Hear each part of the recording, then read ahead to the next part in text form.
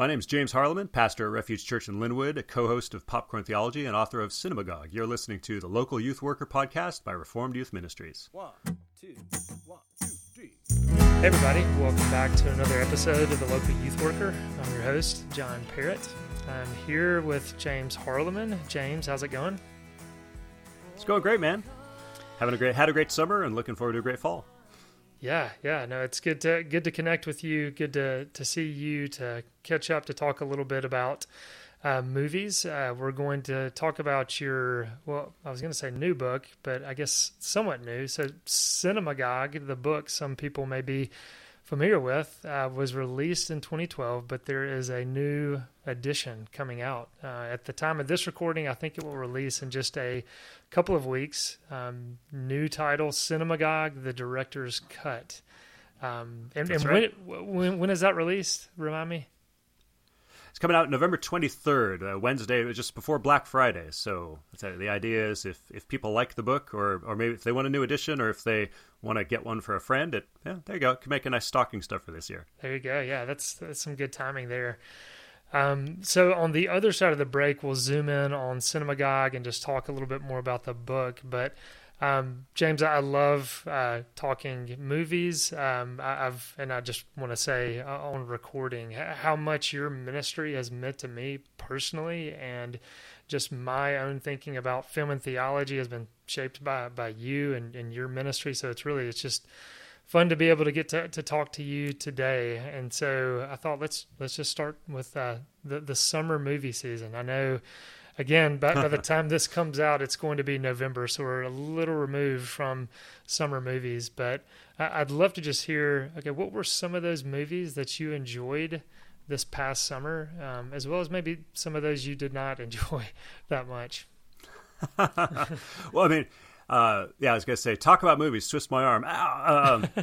That seems to be a pretty big staple of the Harleman household, and thankfully I have a wife who loves movies too, so we often go together.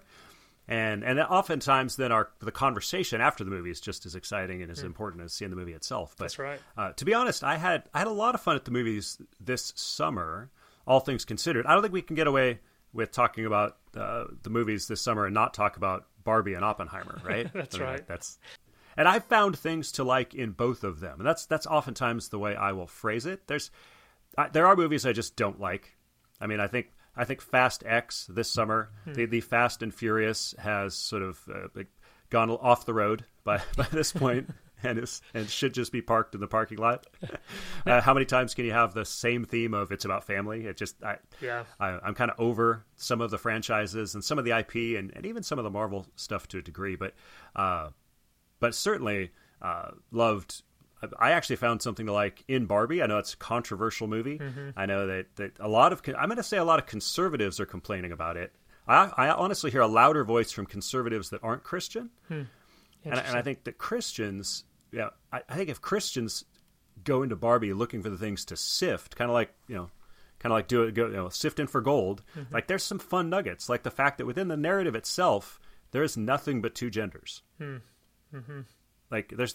I know behind the scenes there's technically like a certain actor inserted. It's a trans. That's right. It's like here you have a movie that's kind of unabashedly. In fact, the whole point of contention is like the war of the sexes, right? Mm-hmm. You've got male and female, and biblically the movie doesn't have it figured out, but it recognizes that there's problems. Mm-hmm. It's like right there. I think there's fertile ground for Christians to talk about and to take people to the movie experience and have conversations about. Right? I mean, that's my modus operandi anyway. Yeah.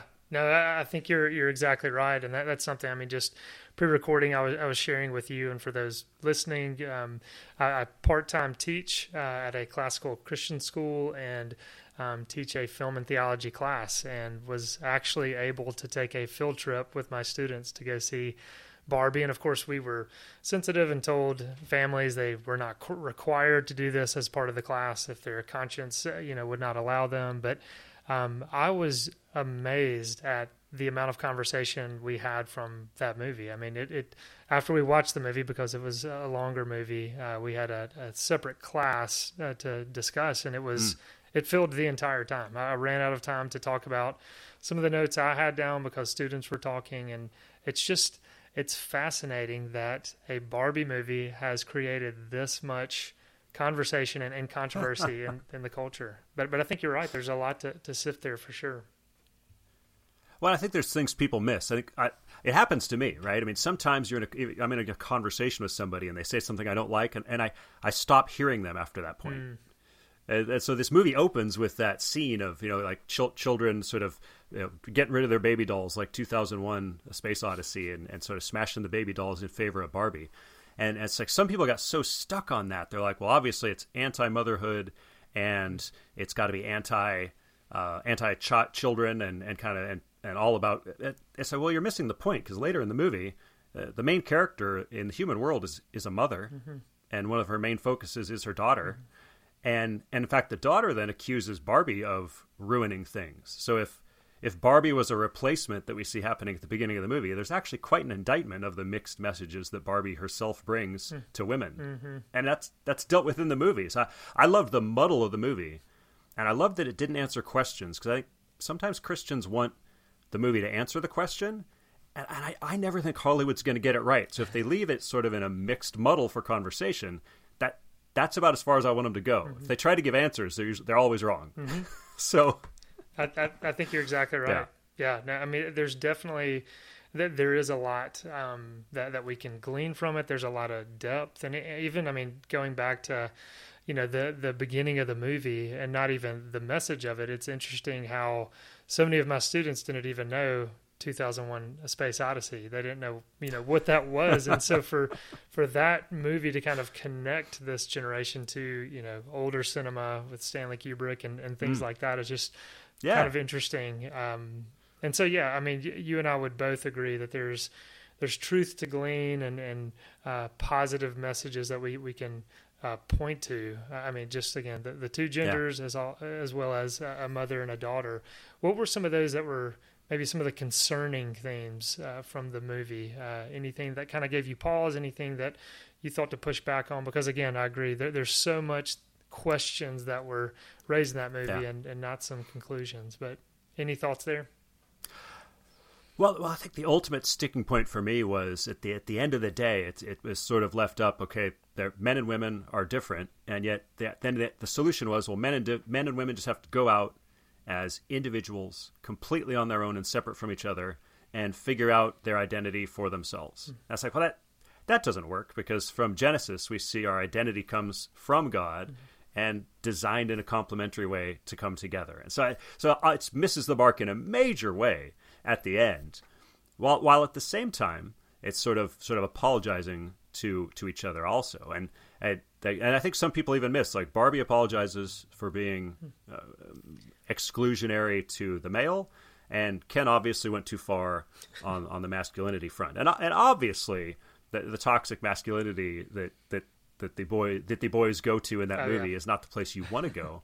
What surprised me was that this movie actually made, at least in the eyes of many reviewers, secular reviewers, that made Ken a sympathetic character. Yes, he's wrong, but he's reacting to sort of this rejection of healthy male masculinity that's been denied him.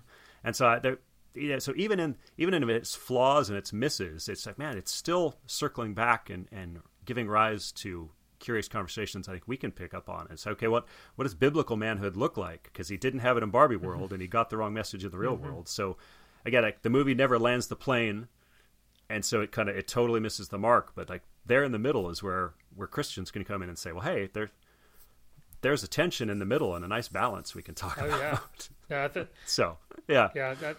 think you're exactly right. And it'll be interesting too, just, as the years go on, just how this movie will be viewed and how people look back. And, it's even interesting kind of thinking, I guess, maybe meta from the movie. I was listening to some unbelievers discuss the film and how, they were talking about the Oscars, and most likely we're assuming, this will be nominated for Best Picture, Best Director, Screenplay, probably actor, actress. And there was concern over them praising Ryan Gosling's performance, but they just said if he actually wins the Oscar, how that could be somewhat funny that he was portraying kind of the lesser, in the storyline or whatever, and he might end up winning over Margot Robbie. And anyway, there's the tension there. It was just funny to kind of consider that, I thought. Yeah. Well, and the other thing that was really off the mark with Barbie was obviously its portrayal of the real world. I mean, I think that part of the common current zeitgeist is to sort of miss all of the ways that, well, I would think in many ways a Christian worldview in the midst of our nation throughout the decades has actually caused a lot of positive change. I mean, you look at like they portray the board of Mattel as all male when actually it's half women, half men in real life. Interesting. And the whole idea that it's a man's world or a patriarchy, like I was listening to an atheist, Bill Maher. He was talking about how, wait a minute, if you look at Fortune 500 companies, 45% of the boards of those companies are made up of women. And so this whole idea of this massive inequality really is not the way the movie paints an inaccurate portrayal of male-female realities in the present day. So it's there's a bit of odd propaganda that doesn't match kind of the reality of male-female relationships here in the 21st century. So, a lot of problems. Mm-hmm. That's okay. Yeah, you talk through them instead of avoiding them is kind of my answer for that. Yeah, no, I think. Did you see Oppenheimer? I did, and I was going to say, let's. I know we'll take a break in just a little bit, but I'd love to talk about Oppenheimer. That's one. I mean, I've been a Christopher Nolan fan. I mean, really, I guess my introduction to Nolan was Memento. And I remember seeing that film, and after I saw it with my girlfriend, who's my wife now, but girlfriend at the time, when that movie ended, we spent 45 minutes talking through what just happened because that movie was so just different in the way in which the story was told, and obviously tying in with the characters' kind of short-term memory loss. But all that to say, then obviously the Dark Knight trilogy came along, and I was just kind of a Christopher Nolan fan, and so wanted to see this movie, and was very impressed. It's one I haven't liked every Christopher Nolan movie that's come out, but I did enjoy this one. What did you think of it? I thought it was great. It really made me remember a classic film. One of my wife's favorite films is Amadeus. And in that movie, you actually have Mozart and Salieri. And it's really this contrast of two men, and one who obviously has the fame of the world in that era with his music, and another who feels overshadowed or kind of wants that same level of prominence. And what I didn't know going into Oppenheimer was that it was going to be that contrast of the two men, Robert Downey Jr. playing this character who interacted and even felt slighted by Oppenheimer, and then this sort of war of the spotlight and how the public looks at you, and how you're actually feeling internally in those various stages, and sort of pride and hubris and jealousy. And it is just a great character study, and really a tragedy in a lot of ways, which I know some Christians always like happy endings in their movies. And I think a good tragic story, or even what some people call a you-lose ending, a less or a more open ending, is again where then I think the coffee conversation comes in. And well, what does that say about me, or about human nature, or as we'd say, the sin nature, right? And all the ways that it can make us stumble. And so yeah, I loved Oppenheimer for that, and and for anybody who enjoyed Oppenheimer who hasn't seen the classic Amadeus, it's one of those things too where, if Barbie pointed you back to 2001, Oppenheimer could point you back to Amadeus. You get exposure to some different and older films, which are actually really great. No, definitely.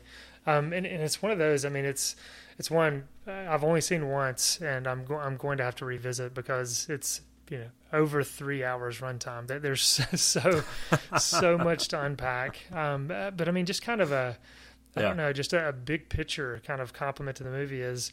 I could not imagine being a director and just the scope of that movie, but to tell that story in a way to where you have some brilliant minds talking about science that blows our minds, but he can still communicate it in a way where the average moviegoer can kind of track and follow along. Because I mean, there were definitely points where I was confused, and with the pacing of the movie, it moves fairly quick, and that's the thing of how do you make a 3-hour movie talking about science not feel boring and kind of go by quickly. So yeah, it was impressive what he accomplished with that.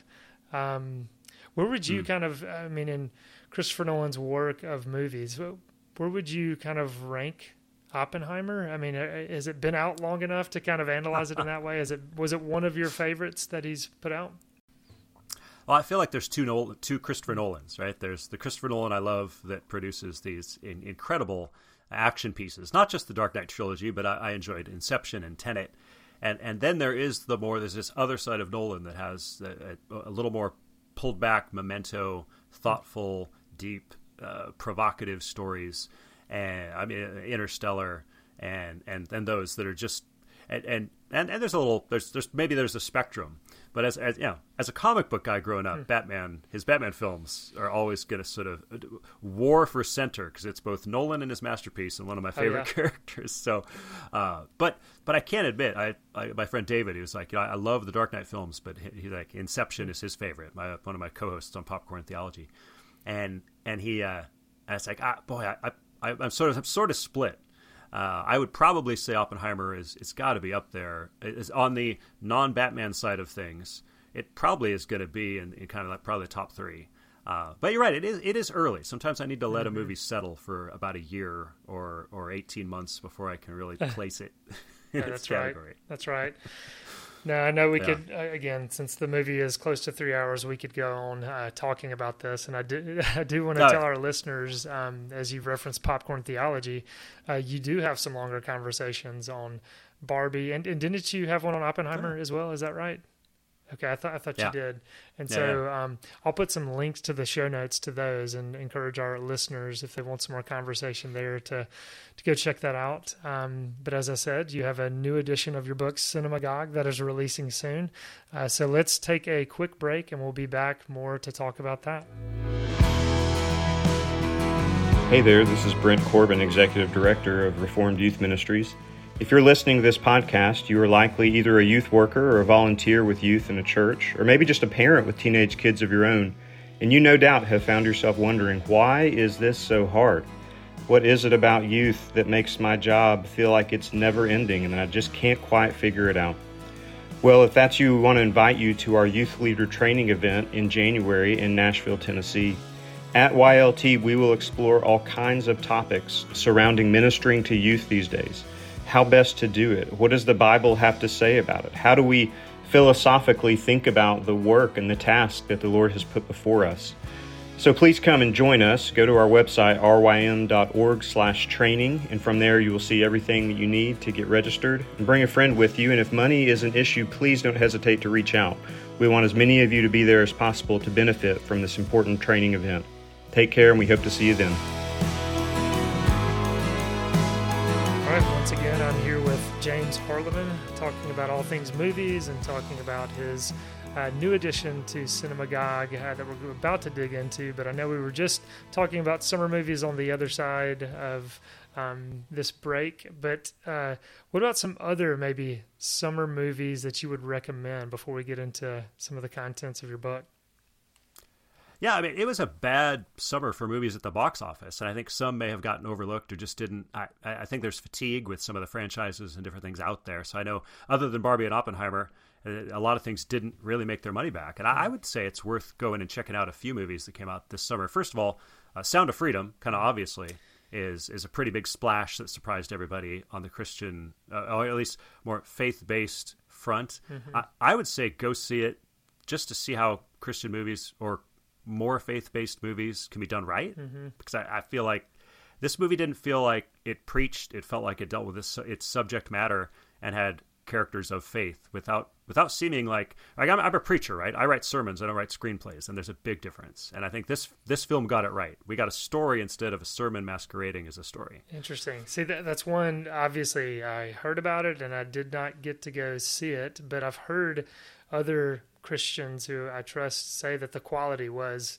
solid. And so, yes, just kind of see aesthetically just what was on the screen to appreciate it. That's good to hear. Yeah. A Haunting in Venice is the new Hercule Poirot film with Kenneth Branagh. And I love that movie because it's a character who has lost their faith, who is confronted with the question, is there a realm beyond the material world, and does it exist? And so it's kind of a classic whodunit, but it's actually asking this bigger question about life after death and the afterlife. it doesn't give you a Christian worldview, but it's great conversation. Yeah. And we kind of get the same thing in a small moment in Guardians of the Galaxy 3. Like, I think for the first time, Marvel acknowledged the afterlife, and a character who's very upset about their essentially their father or creator in the material world, and feels as though he's been wronged in the way he's been made, or that his maker is wrong, and this kid literally kind of dies and seems to be in this heavenly place, and someone and is reassured by another character, right? It's not the hands that quote unquote made you; it's the hands beyond and above the hands. Like, they're basically acknowledging a creator, acknowledging a maker that is heavenly and has purpose for you. I was like, that's just a great little moment. That is. And here you have this wrestling with things beyond the material world, which a lot of movies don't do. No, I agree. And I did not get to see the Haunting in Venice, but I did get to see Guardians 3. And, it was definitely, I enjoyed it. It was more of a somber movie than, say, the previous two. Definitely, there was a weightiness to it that I felt, because, it seems like the first one came out and it was such a huge hit. And I think the comedy was such an aspect of it that people just resonated with. And to me, this one had some comedic moments for sure, but there just was a seriousness to it that I felt like was a little different from the others. So yeah, I mean, it was a good one too, a good way to kind of close out that trilogy. And again too, it's just talking about summer movies, and as we're getting into Cinemagogue, I'm just being reminded. So years ago, I stumbled on to your work through your film and theology that you would do. I guess this is before podcasts, so I don't even think it was technically a podcast at that time. Is that right? When you were doing film and theology, would it be? Yeah, it was. Oh yeah, in some manner, way, shape, or form, I've been doing film and theology since 2001, which is kind of crazy to think about. But yeah, I mean, at that time, I think we were just experimenting. It's like, okay, we recorded these audio presentations and we'll just put them on the website. Like, nobody used the word podcast. Sure. It was just audio on our website. Yeah, right? Yeah. And so I was doing youth ministry at the time, and I'd stumbled upon these, film and theology recordings that you had done, and I just decided, okay, this summer for our students, we were going to do a film and theology summer, and we were going to kind of get this worldview, just kind of basics communicated to students, and then also engage with film. And so for our listeners, you can hear, just as you went through those three movies, how you're just weaving theology into the discussion and allowing us and helping us see that there's more to the movies than just sitting there and just consuming. That there's truth behind the screen in so many ways. And so anyway, just grateful for your work with that. And then Cinemagogue. So you released this in 2012. And I'd love for you, as we're getting into the new edition that's coming out, maybe just talk to us about the origins of this, the origins of the title, Cinemagogue. Where did that come from? And then the origins of this book, putting pen to paper. Just walk us through some of that. Well, if I remember correctly, it was Martin Scorsese and a couple other famous directors who were kind of quoted as talking about cinema being the modern day church. That for a lot of people who didn't grow up, it's sort of now in a post-Christian era where, like, we're not going to church, but we're having this assembly, this gathering, and we all huddle together. And I think nowadays, I think it's best crystallized now by that Nicole Kidman intro thing at AMC theaters. If you go in there, we come to this place for magic. We come to AMC theaters to laugh, to cry, to care, because we need that, all of us. That indescribable feeling we get when the lights begin to dim. And we go somewhere we've never been before. Not just entertained, but somehow reborn. Together. Dazzling images on a huge silver screen. Sound that I can feel. Somehow, heartbreak feels good in a place like this. Our heroes feel like the best part of us, and stories feel perfect and powerful. Because here, they are. AMC Theaters, We make movies better. You can find it on YouTube too. It's Nicole Kidman opens up like, this is why we come to movies. We come to have this sense of being transformed and transported. And as she uses like, as we experience the hardships and sufferings of these characters, we're reborn. You're literally talking about movie going as an experience where the Greeks called it catharsis, right? So your emotions kind of get purged through the artistic experience. And so it's like, well, Christians call that worship, right? We gather every Sunday and we celebrate someone who suffered and died for our sins. And through him, we have real rebirth. We have new birth. And we go home not just satisfied by a story that's fiction. It's the greatest story. And so it's like, well, yeah, I mean, people are supplementing with cinema. And I was from 15 to 25. So it's like, well, cinema was my church for about 10 years. Walked away from faith of my father and spent 10 years, but I was still basically worshiping. I mean, think about it. Even some of the characters we like in our films, we call it hero worship, right? It's like, no, it really is. And so it was like, okay, so, so I was looking for a catchy title or something for our website. And it's like, well, obviously, like back in Jesus's time, where did you go to worship? It was the synagogue. So I was just like, okay, well, now we have the cinemagogue instead of the synagogue. We have the cinemagogue. And I kind of started to write the book kind of in a way just to sort of I mean, honestly, some things start maybe in a more of a narcissistic place. Sure. It's like, I'm trying to understand myself and what that decade was about. And so I wanted to write this book. And I realized with film and theology, well, it's also helping Christians to use and spend and see that time in a different light. Because I was taught a very dichotomous thing growing up, right? It's like when I was done with my church and my spiritual time, it's like I get a break from my movies. So it's like, well, that doesn't fit 1 Corinthians 10:31. It says I'm supposed to do everything for the glory of God. So I had to figure that out. Like even my dad, who was a wonderful pastor, was like, movie time was just sort of a distraction, like a piece of candy you get after you've had your meat of spiritual time. It's like, what? That doesn't just seem right. That doesn't seem to fit Scripture. And so it was really then it was understanding myself, then it was helping Christians. Then I realized some of those Christians were aspiring to get into the industry. So like, oh yeah, well, there's also, if you're going into that medium, how can we write and talk about how to do that too? And then I found out, I didn't even know, the guy who he was a member of our church for a few years. He's like, I first came to this church because I heard your film and theology podcasts, and I was an atheist. Wow. But something resonated there. It's like, oh wow, there's evangelistic potential here.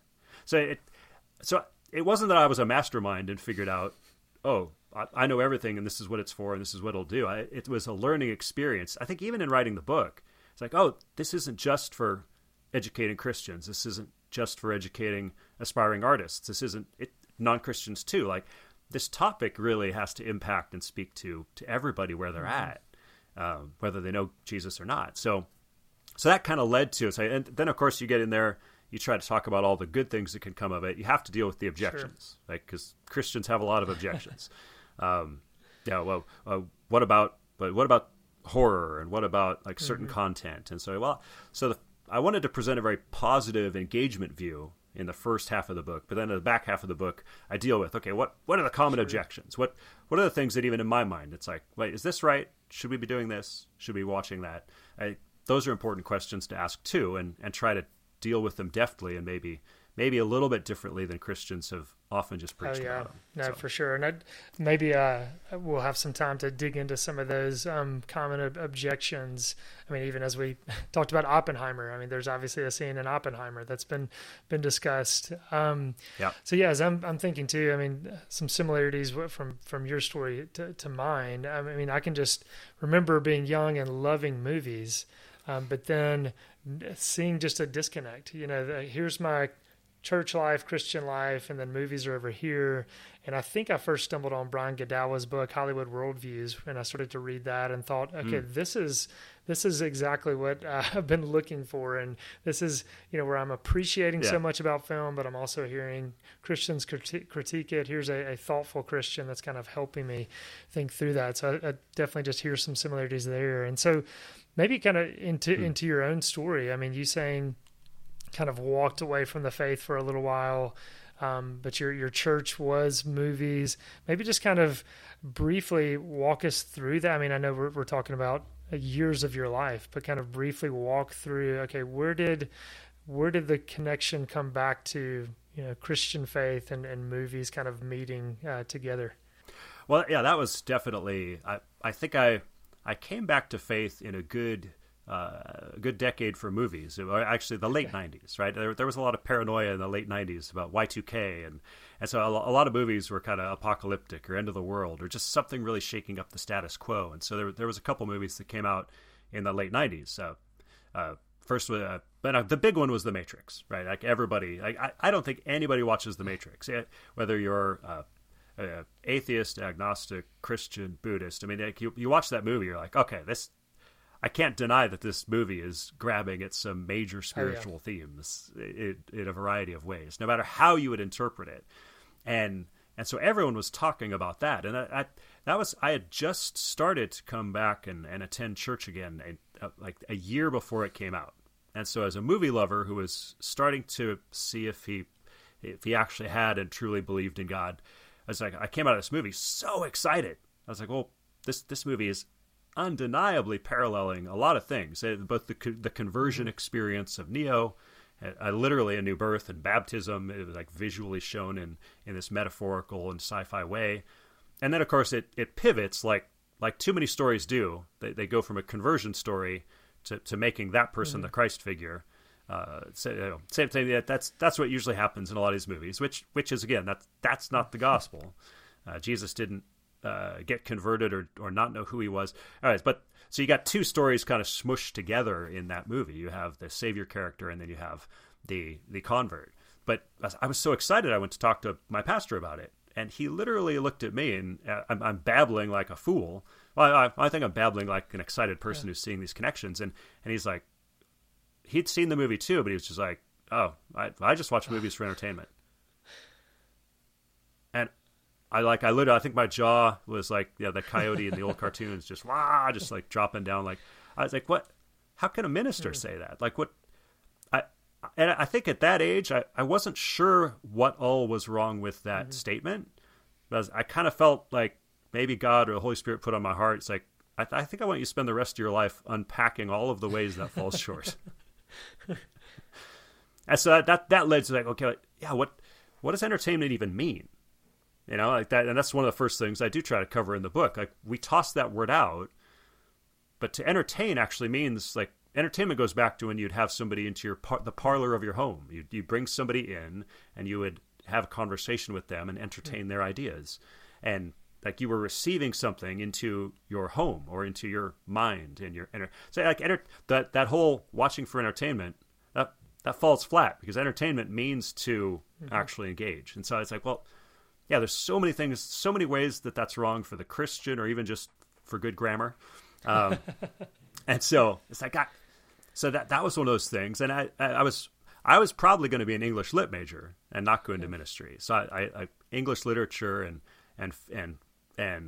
fiction, and I might have tried my hand at screenwriting or something else, if that would have been, I would have been a great failed writer or something like that. But starving artist But God had other plans, and so like he steered me kind of into this different direction, and so I still have that same passion for cinema and storytelling, but he just redirected it, and that's kind of what makes it really exciting for me. It's like, that's something I think I learned this from a few different pastors and teachers over the years. It's not a new concept, but it's like in everything in the world, like there's things we need to reject, things things we can totally receive because they're in line with Scripture, and then things that we can redeem.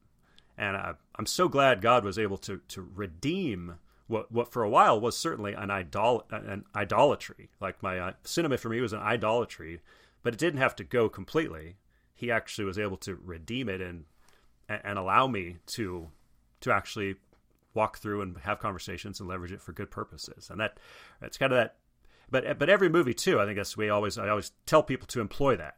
Like when you're going to see a movie, really, you got to reject some ideas. You can receive some ideas, and maybe there's some distorted ones, like that Neo one, where you can kind of redeem it and say, oh, there's a muddled message in here, but I can redeem it and find where I could use it as a parallel for the gospel. Pastors do it all the time with sermon illustrations. I think teaching our teaching disciples of Christ who are just in the pews or in the chairs or whatever it is, teaching them to be able to do that, it's going to be way more productive for conversations in a kind of post-Christian American culture. Mm-hmm. Yeah, no, that's well said. And I can remember, I mean, going back to the point about entertainment, how your book opened my eyes to that of, oh yeah, we're even using the word wrong when we say, I just watch it for entertainment. And how that's a word that we as Christians need to really recapture. And so, okay, you wrote this book again back in 2012. You deal with so many just themes of movies and content and things like that we'll talk about in just a minute. What was it that made you want to release a second edition? What was it when you looked back and you saw this book that you wrote in 2012 that made you think, okay, this needs some kind of update? What was it about that? That's a fair point. Well, I think after a decade of listening, I realized there were a few places I bunted on and didn't really. I think I failed to address well a few issues. I mean, even just as I have grown in my ministry, things like sexuality and nudity in film. You talk about the Oppenheimer moment we were just talking about in the Summer movie. Well, there's so much more to that. You think about it. It's like, okay, there's the person who might go and sit in the theater and view it. But it's like, oh, now I'm actually getting to know people who are behind well, what about the director? What about the screenwriter? Mm-hmm. Is it like where does that fall? Or what about the director? Or what about I literally had a couple come to me and they're like, well, I just got the fiance got cast in a role, but she was expected to do this sex scene. I was like, well, man, there's so many different facets to this. Like, okay, what is it okay for somebody on that side of the camera to do? Like, and you think about it, like as aspiring Christian actors, I mean, it's not just about a sex scene. It's, should I be locking lips with and having French kissing scenes with someone who isn't my spouse? Like, is that like, those are the questions that have been coming to me over the last decade. And so trying to get a more comprehensive view, that was one of the big ones. I definitely fleshed out the whole chapter that deals with kind of some of those objections and try to, well, here are some guardrails. Think through these questions. And I do think there are freedom and conscience issues that Christians are always going to disagree on, but trying to create at least a couple guardrails between those freedoms of, okay, we know these things are inviolate from Scripture, and kind of define that a little more crisply and answer it a little more definitively. So I tried to come up with more answers, or at least more thoughtful questions for people. I need to ask this question of myself before I go. Because we're all at different Christian maturity levels too. That's right. Like there's not, on a lot of these things, whether it's violence or gore, right? You think about all or even just action movies. I was talking with the great aspiring young filmmaker. We had him on the podcast, and he was talking about, he actually made some horror stuff. So he's done some horror short films, and so the questions he gets from Christians are, well, don't you think that stuff glorifies violence? And like, he's like, no, I think action movies, and more like action movies where people are punching and kicking, like death almost has no weight, gravity, or consequence. Like, you think about some of the action movies, even the Marvel movies you like people are dying all over, and it's almost like, yay, we don't really think about it or care. Whereas in a horror movie, a lot of times that death has a punch. Like, it's like it has more gravity. So it's like I'm more concerned about people being desensitized by the action movies where John Wick's just taking people out right and left. It's like there's no weight or gravity to those deaths. So it's like, oh yeah, we don't think about. There are different ways we need to think about all those questions before we get to what we actually think or actually choose to do in watching those films. Because right, the John Wick movie could be far more detrimental to somebody's heart and health spiritually than maybe some horror movies. It's like, oh, I need to think differently. And so I realized there were places where I didn't flesh those things out. I also realized a decade of film had come too, so there was some other great quotes, references, and reviews I wanted to jam into the book so that people who've only been alive the last that were just becoming teenagers can actually recognize a few of the films in the book, and hopefully be motivated to go see some of the classics too. Yeah. Well, no, I've not gotten to read the new edition yet, but I applaud you for trying to wade into these difficult waters, because I mean, it does. Like you say, there's Christian liberty here. There's, consciences, and everyone's different in terms of struggles, temptations, things like that. And so it's hard to draw lines in some areas of this discussion. And so just applauding you for trying to wade into that difficult area and try to help Christians, because you're going to receive pushback. You're going to receive people who disagree. And even like you said, not just what's on the screen, the behind the scenes of actors who are trying to pursue a career and all of that.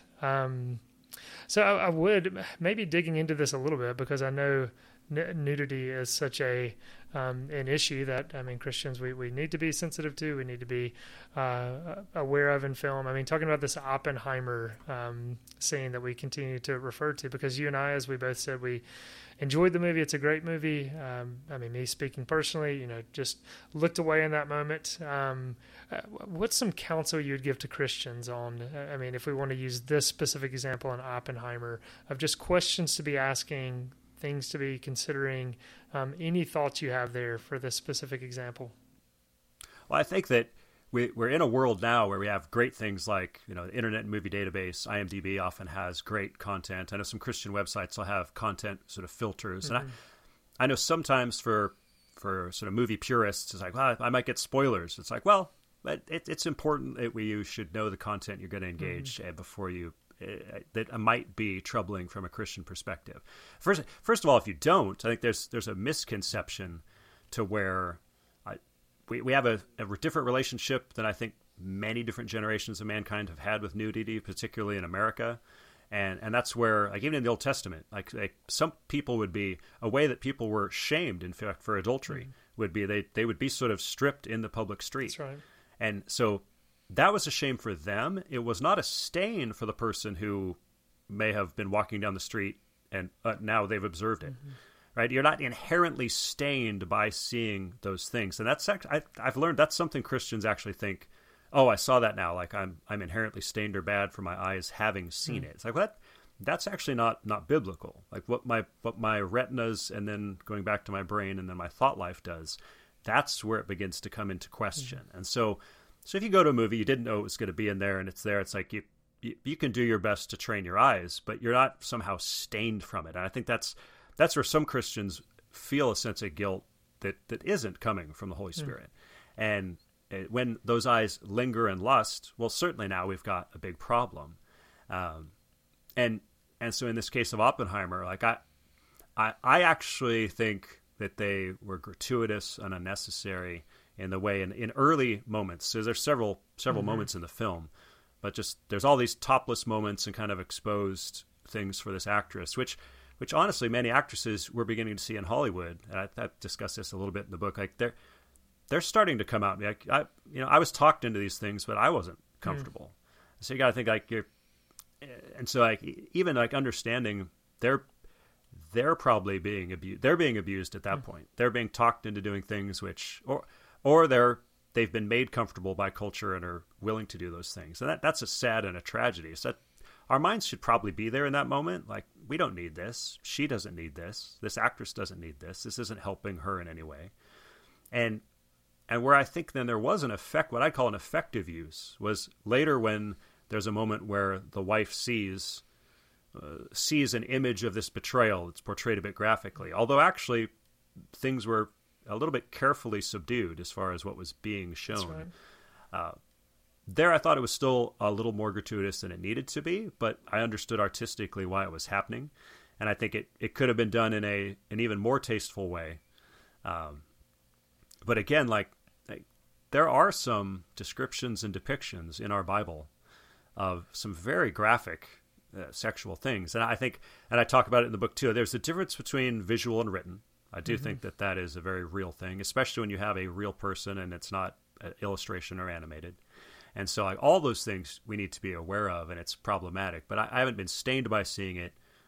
And I think it's healthy for a certain segment of Christians to be aware of those things in the culture. In fact, can't even put the content there unless one of us has seen it.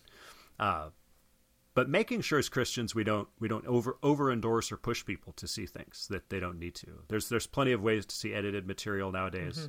There are platforms and things that will edit, and making Christians feel guilty for not exercising their freedom. We have a lot of verses against that in our scripture as well. And so I think there's that flip side where culturally we've come from a culture of, I can't hear cuss words or see nudity or too much gore, to almost the pendulum kind of swung over that way. And I think maybe even in the first edition of the book, I may have supported that. I may have gone a little and say, well, I want to make sure I bring it back and give more cautions, because sexuality can be conveyed in film without sex scenes or even full nudity, and it can be equally tempting, equally problematic. And so simply avoiding the quote unquote nudity sex scenes, like that doesn't make me holy. Like there can be a scantily dressed woman or simply a skin tight dressed person that could make a man or woman have just as much problematic things.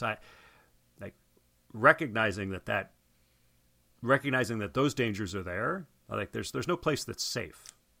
And so just because Oppenheimer has more skin exposed doesn't, like, there are plenty of action films again with spandex wearing women that are probably more provocative to a young mind than a couple quick scenes in Oppenheimer.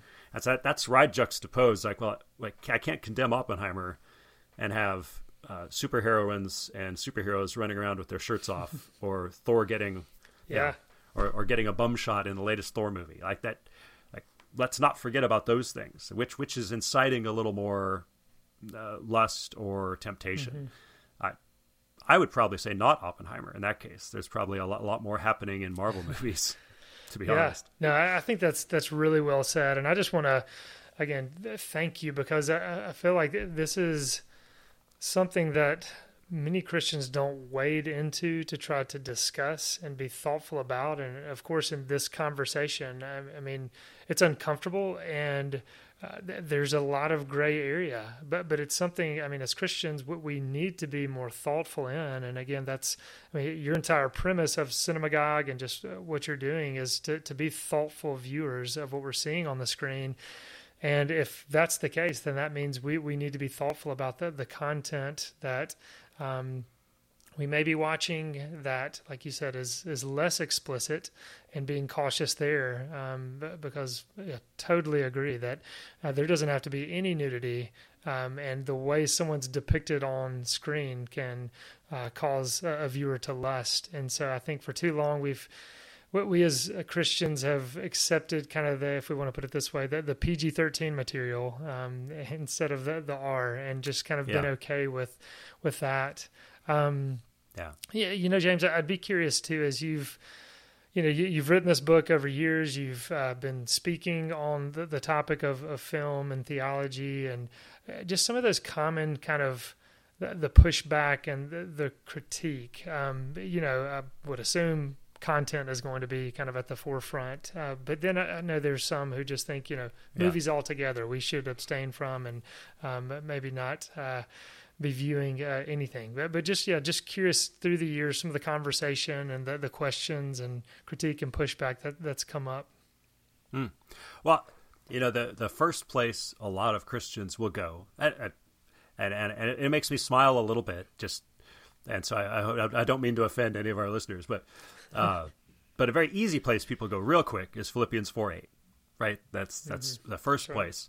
For any content they don't like. Maybe it's somebody who doesn't like violent war films, or maybe it's anti-horror films, or maybe just specifically things like, obviously films like The Exorcist or The Conjuring are ones that deal with the supernatural or demons, right? They're like, well, wait a minute. Philippians 4:8 clearly says whatever's true, honorable, just, pure, lovely, commendable.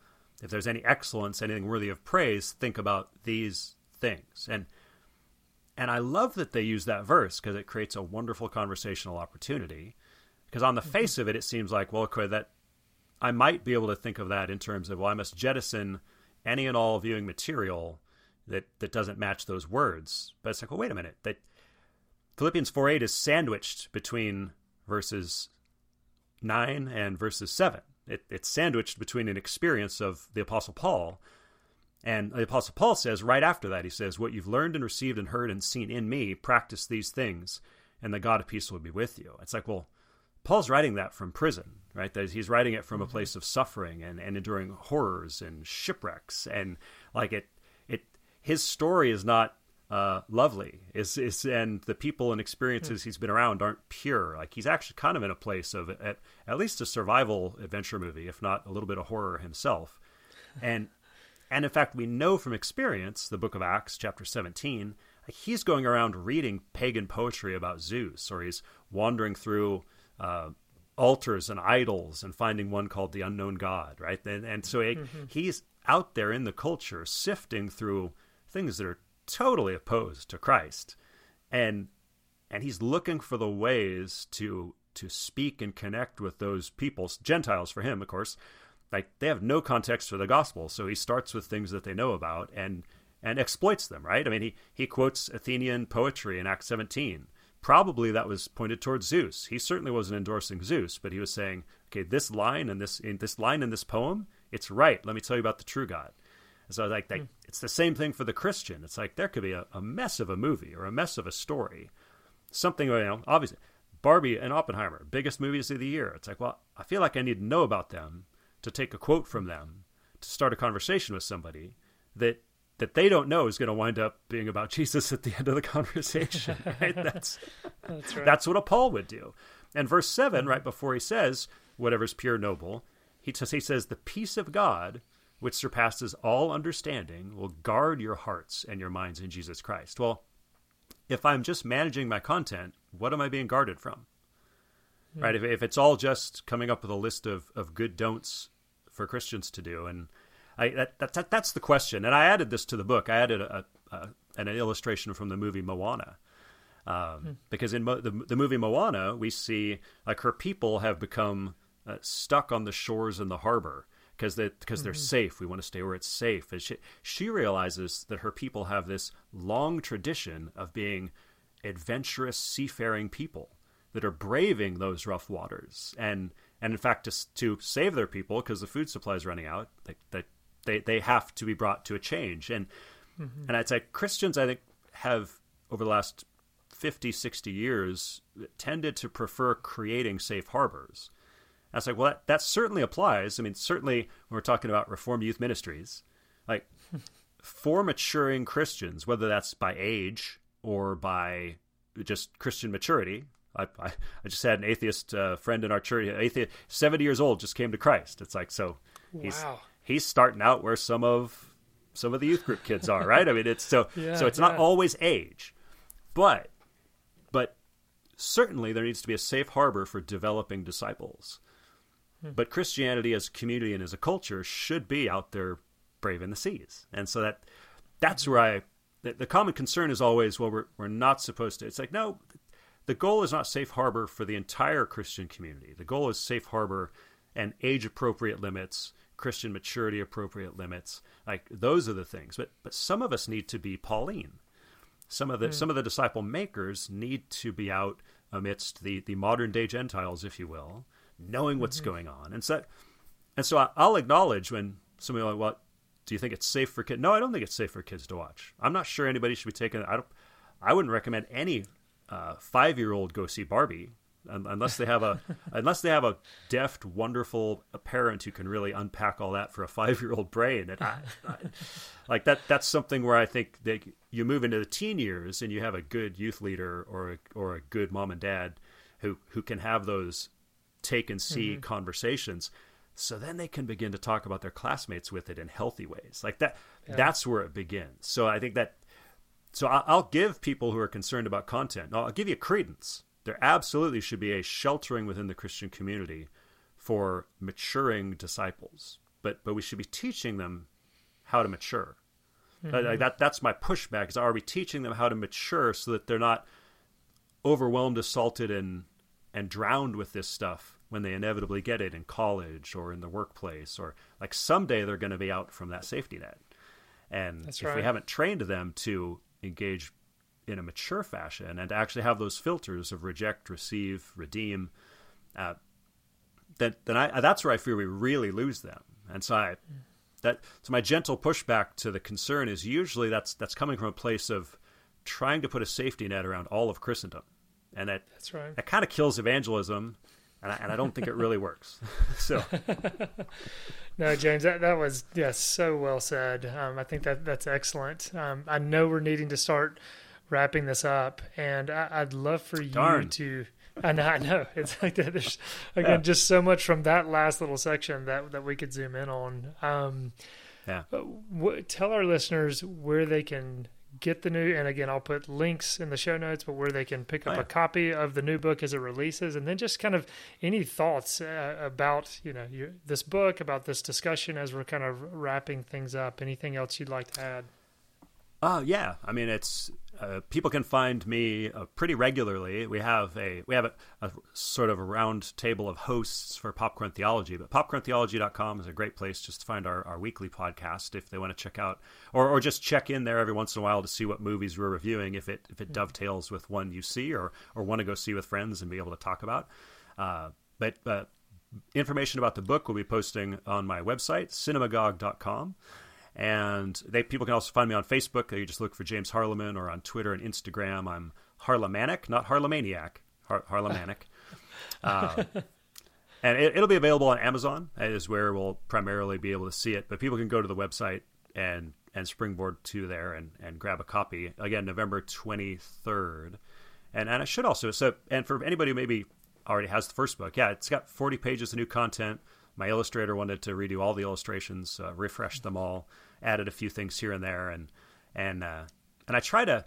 I think I'm stepping on something that's beyond my pay grade, but I'm trying to form. I have a proto form of it in the book, and that I want to make. I think there's another philosophical argument for God's existence, and I'm loosely calling it the story-formed argument. It falls somewhere between the moral argument for God's existence and the teleological argument for God's existence. But I think it's unique enough to have its own. I think it might be. We might need somebody with a few more letters behind their name to really flesh it out that has a passion. So any of you who are aspiring MDivs and professors of theology, if you want to grab the book and one up me, I'd love it. But I think there's a whole philosophical argument that can be made just from the fact that we are lovers and makers of story, kind of by human nature, that can sort of be used as a springboard to make an argument for the existence of a creator who's a storyteller. So I try to flesh that out a little more in the book, but I also I have an open call in the book for someone to take it and run with it and do it better than me. So, because my next project is actually going to be next year. I'm working on. We should have come Christmas next year. We should have a second book, and it's not going to be going that deep, but rather I'm calling it loosely. The title right now is called Cinemagogue: The Marvelous Era, and that's not marvelous, the word marvelous, that's the Marvel Us, and it's going to really zero in on the last decade of superhero cinema, which has kind of dominated everything. Maybe on the wane now, we'll see. It's maybe on the Bruce Wayne now, but also just the surge of franchise or super heroic kinds of characters that have sort of taken over the Hollywood scene, and even just that thrust of ongoing and never-ending IP, and kind of what influence that's having on I think culture in a unique and distinct way the last decade, both for good and bad. Like, I think there's some good things. There's some great ways Christians can leverage that as we talk about the stories we love and the story we love best. But I also think there's some dangers that are a little different that are coming at us the last decade as well. So going to try to dive into that and give that out next year for people to be checking out as well. So lots of fun. I will leave the heavier lifting to some theology students that want to run with the philosophical approach. Oh yeah, no, I'm so glad you're mentioning the next book. That does sound interesting, and look forward to hearing what all you discuss there, as well as the story argument. That sounds fascinating, and maybe something as the next book comes out, we can get you back on and discuss the contents of that, as well as this concept of story. But James, just want to encourage you again. Thank you for all you're doing to help Christians think deeply about movies, and grateful for your work, and thank you for taking the time to come on the podcast today. Yeah, well, I appreciate the encouragement, and it's been a joy in my life, and one of those areas where God took something I loved in the wrong way turned it around and made me repent of all those places and convicted me and then taught me how to hopefully be of service to the Christian community and those coming to know him. And so it's been an exciting ride so far, and I'm looking forward to where it goes from here. Oh, come and buy without money. Oh, come and feast without pay. For the King has opened his banquet hall to the beggar, the outcast, and the slave. For the King has opened his banquet hall to the beggar, the outcast, and the slave.